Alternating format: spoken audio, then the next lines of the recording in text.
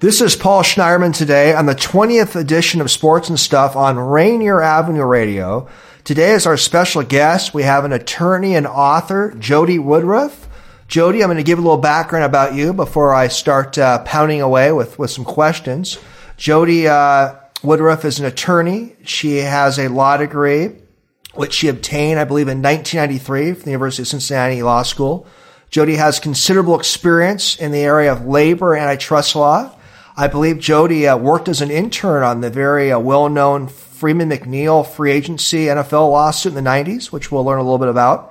Jodi is an expert on the nuances and details of the esoteric topic of NFL free agency.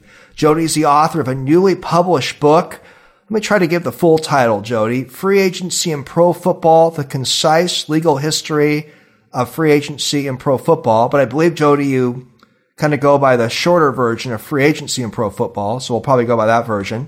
I do recommend that people take a look at Jodi's website, freeagencyprofootball.com. It's a very readable website and viewer-friendly, and it gives the history and details of the NFL free agency issue. And I got to tell you, it's one of the better breakdowns of the topic of NFL free agency I've ever seen, Jodi's website. So I recommend that people take a look at it. Jodi, today we're going to learn more about you and your career and all sorts of issues on the subject of the NFL free agency issue.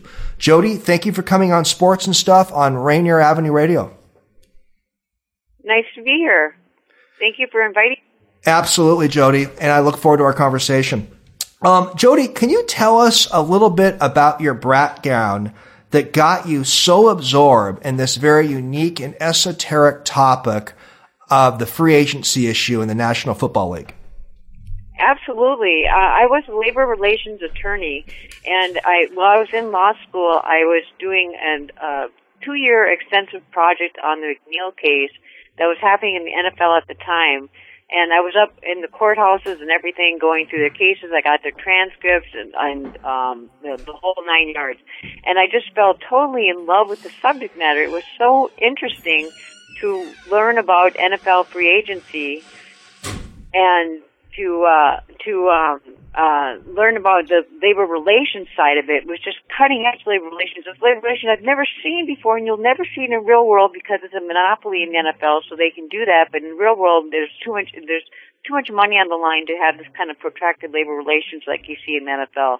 So it's just something that I fell in love with. And I decided later in life I stopped what I was doing work-wise, professional career, and went off and actually started working at McDonald's, believe it or not, so I could write a book on free agency because I wanted the free time to write a book on free agency, and found that working at McDonald's is such hard labor that you really want to get done the project you're working on. So it definitely motivated me to get this project done and to put this book out. And now I have the book out and I'm back working as a lawyer again, and it feels good to be back in the office, believe me, because I worked really hard at McDonald's. I bet you did. It's a hard job. It's like a boot camp to life. It's what I think everyone should try it once just to see, because it's really hard work. It's for sure. Gave you some perspectives, I bet. Well, as we talked about off the air, Jodi, I'm a sports fan and an attorney, but the NFL free agency issue and free agency in general, I mean, it kind of goes in one ear out and out the other. It's a complex subject, isn't it? It's very complex. It's a mesh of antitrust law with labor relations. It's all about labor relations because they're trying to settle a contract, and free agency is a core issue that is very passionate for the players, and it's very compelling for management. So they're always at the table, and the NFLPA, the players, have chosen to go to antitrust with their case law after they fail at the table. And I don't know what made them pick antitrust, but that's where they traditionally have gone. So it's a very interwoven case law of antitrust with mixes of labor relations, and it's very complex. It's really hard to read. It took me years to really digest and read it and analyze it and interpret it so I could get to the point where I could write the book on it. Yeah, now you have a book out and a great website on the subject. Well, Jodi, I know the basics of the definition, but give the listeners a kind of a 15, 20-second definition of what a free agency. What is a free agent exactly? A free agent is a person who has the freedom to move to any employment that they want without any movement restrictions that are placed upon them by their employer. That's a great working definition. And it's interesting, Jodi, because there's some, restrictions, but for the most part, a lawyer, a doctor, a plumber, so many people in different careers, if they want to pack up and move to a different location or go work for a different business, sure, there's non-compete agreements and so forth, but for most of the time you can do it. Why do you think free agency is still so controversial in pro sports? It's so controversial because it's the only place in this country where they're not free to just go to whatever company they want to go to once they get their degrees and everything set up to go on. The analogy that I saw that was the best analogy was a Denver Law Review article that talks about a lawyer who graduates from Harvard, top of their class, and gets drafted to go to the legal aid office in some remote city in the United States of America, and makes at the most 200,000 a year, where they could have been making $1 million a year in New York in a prime location. That's the equivalent to free agency, and that's why it's so controversial, because we're in a society where everyone has freedom to move and to market their services. The NFL owners got where they are with their billions of dollars by freely marketing themselves. Yet players are restricted and can't market themselves and move to other teams as they see fit because of these free agency issues. Well, I really like your lawyer analogy. It's a really good one. And, Jodi, the subject of antitrust law overlaps with free agency quite a bit. Can you tell us how antitrust law and the subject of free agency and pro football overlap so much? Oh, sure, yes. What happens is the players will go out and but it started when, in 1968, the union formed for the players. And they went out on strike in the 70s their strike mantra was no freedom, no play. That was the sign that they held. The strike failed, and they took it to court, and the players chose the venue of antitrust law to fight their lawsuit for the labor relations issues that were on the table, which was freedom, free agency, the right to move to other teams. Back in the 70s, a player couldn't move at all. They were locked in for life to one team. It was called the Pete-Rozelle rule, and it was just archaic. It was just terrible. The fact patterns that came up were just terrible in that time period. So they fought in the court case under antitrust law, and in antitrust law, there's a rule that says that it's unfair to restrain trade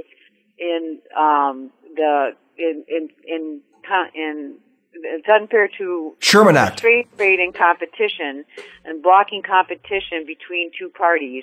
And what they traditionally have found is that the NFL teams getting together and colluding on a contract is a violation of that clause, because they are making an agreement to not compete with each other in the industry for player services.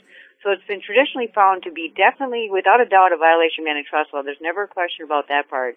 But it gets very difficult, because when they sue, a non-labor exemption comes up that says that because they're covering the labor relations, is the NFL exempt from antitrust law? And sometimes the NFL wins that case, sometimes they lose that case, and then in other situations, they have fought over the right to be free from antitrust restrictions, and have lost that battle. Sometimes they've won that battle. So it's been kind of an interesting case in the court history, and it's all been fought in antitrust law, but they're fighting labor relations. Without a doubt, it's a labor relations struggle that's been going on. Well, I really enjoy your analysis, Jodi. A lot there. This is Paul Schneiderman of Sports and Stuff on Rainier Avenue Radio with lawyer and author of the new book, Free Agency and Pro Football, Jodi Woodruff. Jodi, baseball has, for the most part, an antitrust exemption. I know that the Curt Flood Act, which Congress passed in about 1998, limits it a tad, but baseball pretty much still has a antitrust exemption. At least that's my understanding. Can you tell us, Jodi, for a minute, how football and baseball are different when it comes to free agency and antitrust issues? Sure. You know what I can tell you? I thought the same thing you thought, that baseball is exempt with that the Flood case and the Flood versus Kuhn, and it was the case that traditionally baseball has always been exempt by the Supreme Court. However, Congress passed a law I think it was in 2009, that said baseball is now also covered by antitrust law. Interesting. So they're no longer exempt. Yeah, so they're the same football. And it was just an aberration in the Supreme Court. Back in the time when they decided the baseball case, it was really Smallville, and they decided that there was no interstate commerce that warranted antitrust look and feel. So they said that there was no case. And then they, via stare decisis, they refused to change that and modify it to a more modern society, even though football, they found with the Radovich decision, was definitely covered under antitrust law, and there's definitely commerce in baseball. It was the same. They refused to revisit their precedent, and there was the famous Flood case where that got a lot of attention, and then they ended up passing a law that changed that situation with baseball. So now baseball is also covered under antitrust law. Yeah, I read there was a 1998 law that Congress passed called the Curt Flood Act. Has there been some legislation subsequent to that in terms of Congress addressing baseball's antitrust exemption? Well, I think I want to say it was in 2008, 2009, but I could be wrong about that. Maybe it was 98. I know I read the statute itself and found that they're definitely now covered under antitrust law like everybody else, but I'm not sure the date on it. Well, being the sports nerds that we are, Jodi, we'll have to look that up later, won't we? Oh yeah, you bet. Definitely. I'll send you an email on it, but once I get it, yeah, because I have it at work. I have the statutes at work. Well, look forward to learning more about it. Paul Schneiderman, host of Sports and Stuff on Rainier Avenue Radio with author and lawyer Jodi Woodruff. Jodi, a minute ago you mentioned the 1957 NFL case of Radovich versus NFL. And the case went to the U.S. Supreme Court. Bill Radovich refused to play for the Detroit Lions. He basically got blackballed and won at the U.S. Supreme Court. I believe it's an important early NFL free agency case. Jodi, why don't you think we hear about Bill Radovich that much? We hear about Curt Flood. We hear about Spencer Haywood in basketball. Why don't we hear about this Radovich case that much? It seems like. You know, it's a good question. It's what paved the way so the NFL can be sued in antitrust law. So it's the premier case, and it's a very big case. The Radovich decision is it's a sad case where his father was sick on the West Coast, so he was trying to get to San Francisco to be with his father, and Detroit Lions wouldn't release him, and then he got blacklisted in the industry, and even though there was competing leagues at the time, he still couldn't be a coach for another league because that other league got warned by the NFL that if they would hire him, that they would put sanctions against them or something like that back in time. So it was a really sad case, but he ended up winning the decision. Right. And there should be more said on it because it's a seminal case. It really is the case that has laid the foundation to which all these cases have followed. No doubt. I mean, you probably, Jodi, today have a lot of NFL players who are still involved in the free agency fight who may not even know the name Bill Radovich. Yeah, it's true. It's very true. There's a lot of famous cases that have to deal with the NFL case law, like Reggie White's decision is famous. Mackey decision is famous. The McNeil case is famous. The Powell decision is famous. The Reynolds case is another famous case. That's where they settled the Mackey dispute. There's a lot of famous cases in federal law that's come out of this NFL strife with NFL Players Association and the players. Sometimes the players sue, sometimes the union sues. Great background. By the way, Jodi, I should apply for some CLE credits for having this conversation with you on the legalities of NFL and free agency in football. You should. No, I think it'd be a great CLE topic, a little lawyer-to-lawyer talk here. Okay, so you mentioned earlier, Jodi, this is Paul Schneiderman, a host of Sports and Stuff on Rainier Avenue Radio with lawyer and author Jodi Woodruff. Jodi, you mentioned earlier the Rozelle rule, and Commissioner Rozelle, under that rule, the late commissioner, was able to compensate any team with money or draft picks. It clearly diluted free agency. But I guess that the Mackey versus NFL case in 1976 changed that. Tell us how the Mackey case changed. Sure, yeah. The Mackey decision was a phenomenal case. In it, the Court of Appeals decided that the players were right, there was an antitrust violation, and they were entitled to free agency. It really came out of the decision. However, after the Mackey decision, they went into the Reynolds case settlement. It was called the class action Reynolds case, and the players settled the issue of free agency at the table with the NFL and gave up that right to free agency, and now are under the collective bargaining agreement. They have provisions that forbid free agency in the NFL that they have to honor because of that Reynolds decision, but they got a substantial payout financially for signing that package deal. That's so interesting. Well, why would the players bargain away free agency on many levels, Jodi? I think I asked the same question. I'm just shocked. I'm like, he won free agency twice because they also went away with the McNeil case in '93 with the jury, and they gave it away twice in the collective bargaining table. But I think it's much more complex because the labor relations, it's very hard to move anything at the table, and it was a new union. And I think it's much more complex for the players. I think the players probably fear free agency sometimes as much as the union. I talk to agents all the time, and I had one agent tell me that it'd be pure chaos if there was free agency in the NFL. And that was an agent talking, not the NFL talking. So there's fear on the part of the players that what would happen in a world of free agency as much as there's fear in the owners, believe it or not. Interesting perspective. Yeah. I never thought of it that way. So, back to that question about why the players would bargain away on many levels their free agency rights. Part of it's just collective bargaining negotiations, huh? I'm sorry, can you say that again? Yeah, sorry if my question didn't come out very well. Is part of it why players may end up settling for diluted free agency? Part of it's just as a result of collective bargaining agreement negotiations, right? Yeah, it's resolved at the table. They come up with language at the table that restricts free agency, and in exchange, the union gets benefits. Like for example, in 2011, they had the Tom Brady case, and that case settled with the contract agreement. And what they got out of it was $1 billion in pension plan benefits. They got a salary cap increase.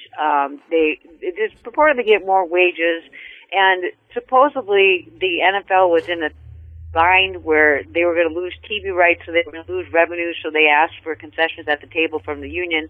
Now, the union today says that was hogwash, basically, that wasn't the case, that the union had problems and everything that they said came true, but management said they had problems and they actually made like twice as much money than what they said they were going to make, so it wasn't true. So they're bearing down right now for a big fight in 221 that they have already warned the players will involve at least a strike or a lockout again, and so they should plan financially to be out of work that year because they're planning on taking it to the wall on this one.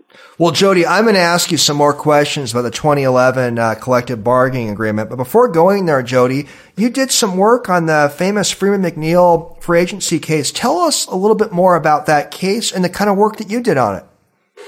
Oh, sure, yeah.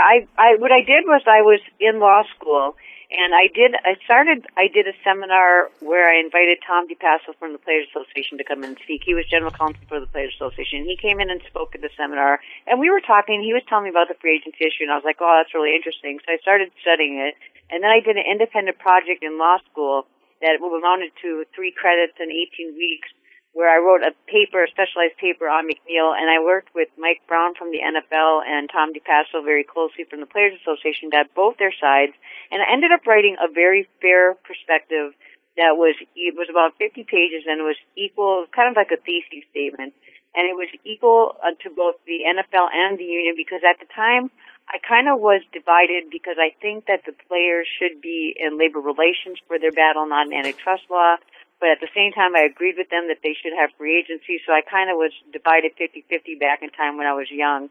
Now I feel much stronger in favor of the players than ever before. As I age, I realize more with experience how valuable it is to have your freedom and how much that must feel to not be able to be free to go to another team, how that must feel very, very bad for players. So I'm much more sympathetic to them now. But back then I was kind of thinking they should be in labor relations for what they're doing, not in antitrust court. Now you're a little bit more pro players' rights then.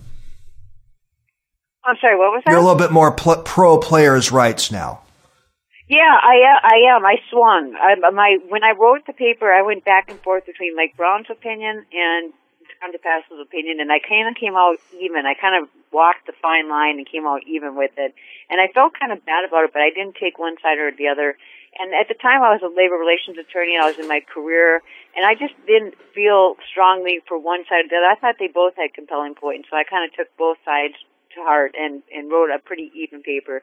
But since then, the more I think about it, the more I get kind of outraged that they're not free to move to other teams like everyone else is, because it's just in the world of today in our society, I can't believe that there's a whole large section of society that can't freely just move to another team when they want to move to another team. And they will stay. Like Aaron Rodgers is a great example of a guy who works for a small market Green Bay Packers, but yet he has gotten lucrative contracts with them, and he wants to be that main quarterback for that small market. So he could have played for the West Coast, that's where he's from, but he has stayed with Green Bay the whole time faithfully, and they've had good working contracts with him. He doesn't get paid the most, but he gets paid a pretty competitive salary. Interesting. Paul Schneiderman of Sports and Stuff on Rainier Avenue Radio with my special guest, author Jodi Woodruff.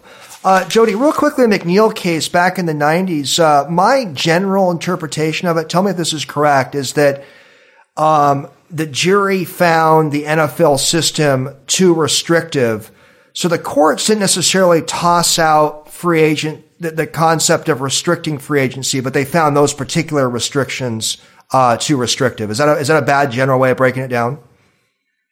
Kind of. They actually did say that the restrictions were illegal. It was a violation of antitrust law. Okay. But that case, what you're right about, that case just decided it for the 8 players, and some got money, some didn't. Okay. But after that case came the Jackson decision, and in that decision, the judge, only because of McNeil, because that carried through with, I think, collateral estoppel. I'm not sure of my terms here if that's right, but it carried through to their case, and the judge decided free agency for all the players involved, and they all got better contracts, and it was a great deal. So then they came up to the Reggie White decision, which was a class action. The NFL was facing a heavy battle because one judge had already declared free agency for all the players involved. They limited free agency, but all players got better contracts, and they were like, this boat is sinking fast. So they settled it with players, and they paid out a huge amount of money, like $440 million in the settlement, to buy out basically the players so they could get restrictions back in place in the contract before the Reggie White decision became detrimental and really did come out and publicly declare free agency to be the player restrictions to be illegal in the whole industry, which is where it was heading at that time. Boy, I really like your breakdown. It's so informational, Jodi. Okay, so the famous 2011 lockout. And you mentioned earlier that there was the NFL and the players cut a deal that now lasts through 2021. In that deal, I believe it takes 4 years of experience to be an unrestricted free agent. You need to have 3 years of experience to become a restricted free agent. But Jodi, as your website mentions, I want to mention that people go to Jodi's website. It is freeagencyprofootball.com. You mentioned that free agency is just so diluted because many players don't even play the 3 or 4 years to become unrestricted or restricted free agents. It's so true. That's the real stat. And when I was in the 90s working on this, Tom DePasso told me the stat was 4 years. It was an average player lasted 4 years. Now we're in the almost 220s. We're at 218 now. And it's actually gone down to 3.3 years. So the average player now is playing 3.3 years. So it's actually getting worse for the player as time goes by. It really has, it seems like, despite some of the legal gains that have been going on for decades, way back to the Radovich case in the 50s. So, Jodi, I got a question for you. Could you ever see the courts just completely tossing out restrictions on free agency completely? I mean, for example, should there even be a draft? I mean, could there ever just be a milestone decision where NFL players or players of the leagues, for that matter, can just move around without any restrictions? Or do you think it would ever get to that level of freedom of movement?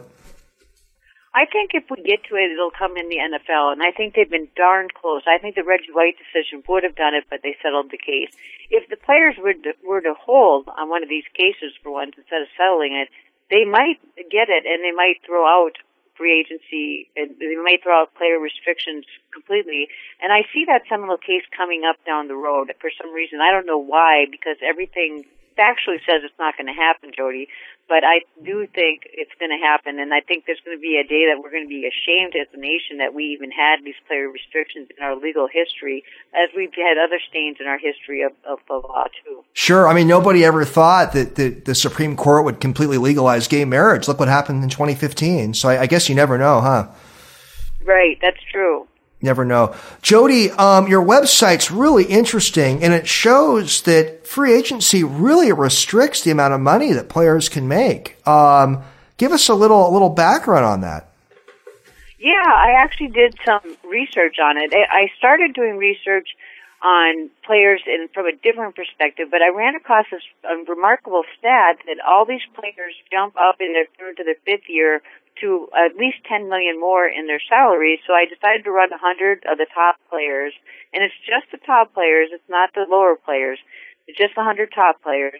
But it was a lot, and it was big statistics. It took me forever to do this, and to see how much money they would make if they were once they jumped from their fourth year to their fifth year, and it was fourth to the fifth or fourth to the sixth or something like that. It was or the third. It was something of that nature, and I came across these numbers. $6 million was the low that that's the low. That's bringing the quarterbacks into the game because the quarterbacks kind of changed their perspective on it. $6 million was the low. $12 million was the high. That was the mean of the top 20 to 40 players, and then $8 million was the average.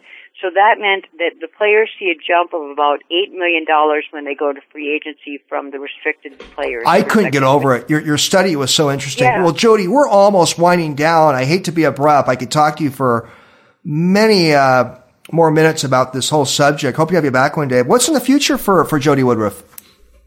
Well, right now I'm working on a new book. I'm talking with agents, and I'm on the verge of talking to players, and they've all so far been wonderful. The players have been great. The agents have been great. They've been very helpful. They're really teaching me the game because I'm not that big on football, believe it or not. I don't know it as well as I know the other sports. Sure seems like you do. I know it, but I know other sports better. I just like the legal case involved in football. So these agents have been coaching me and teaching me all of the ins and outs of the game, and these players have been phenomenally wonderful too.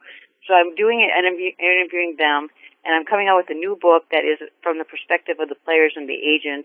And then I'm doing a part 2 to the book that I already wrote that I just finished wrapping up a draft today. That's going to be more of a handheld, that is going to be kind of a pocket book that people can use to walk through this rather quickly, whereas the book I have out now is a legal book, so it's a kind of legal treatise, and it's a little bit more technical on the legal side. This one is going to be a little lighter-sided and a little easier read and a little bit cheaper, too. Well, Jodi, can't wait to read all your books, and thank you so much for coming on Sports and Stuff on Rainier Avenue Radio. Thank you. It's nice to be on the radio. Can I say hi to my daughter Isabel? She's in Seattle University. Hi, Isabel. Seattle Pacific University. I wanted to say hi to her just for the heck of it. Love she's it. Out there in Seattle. Thanks, Jodi. Let's stay in touch. All right. Thank you. Bye-bye. Have a good day. You too. Goodbye.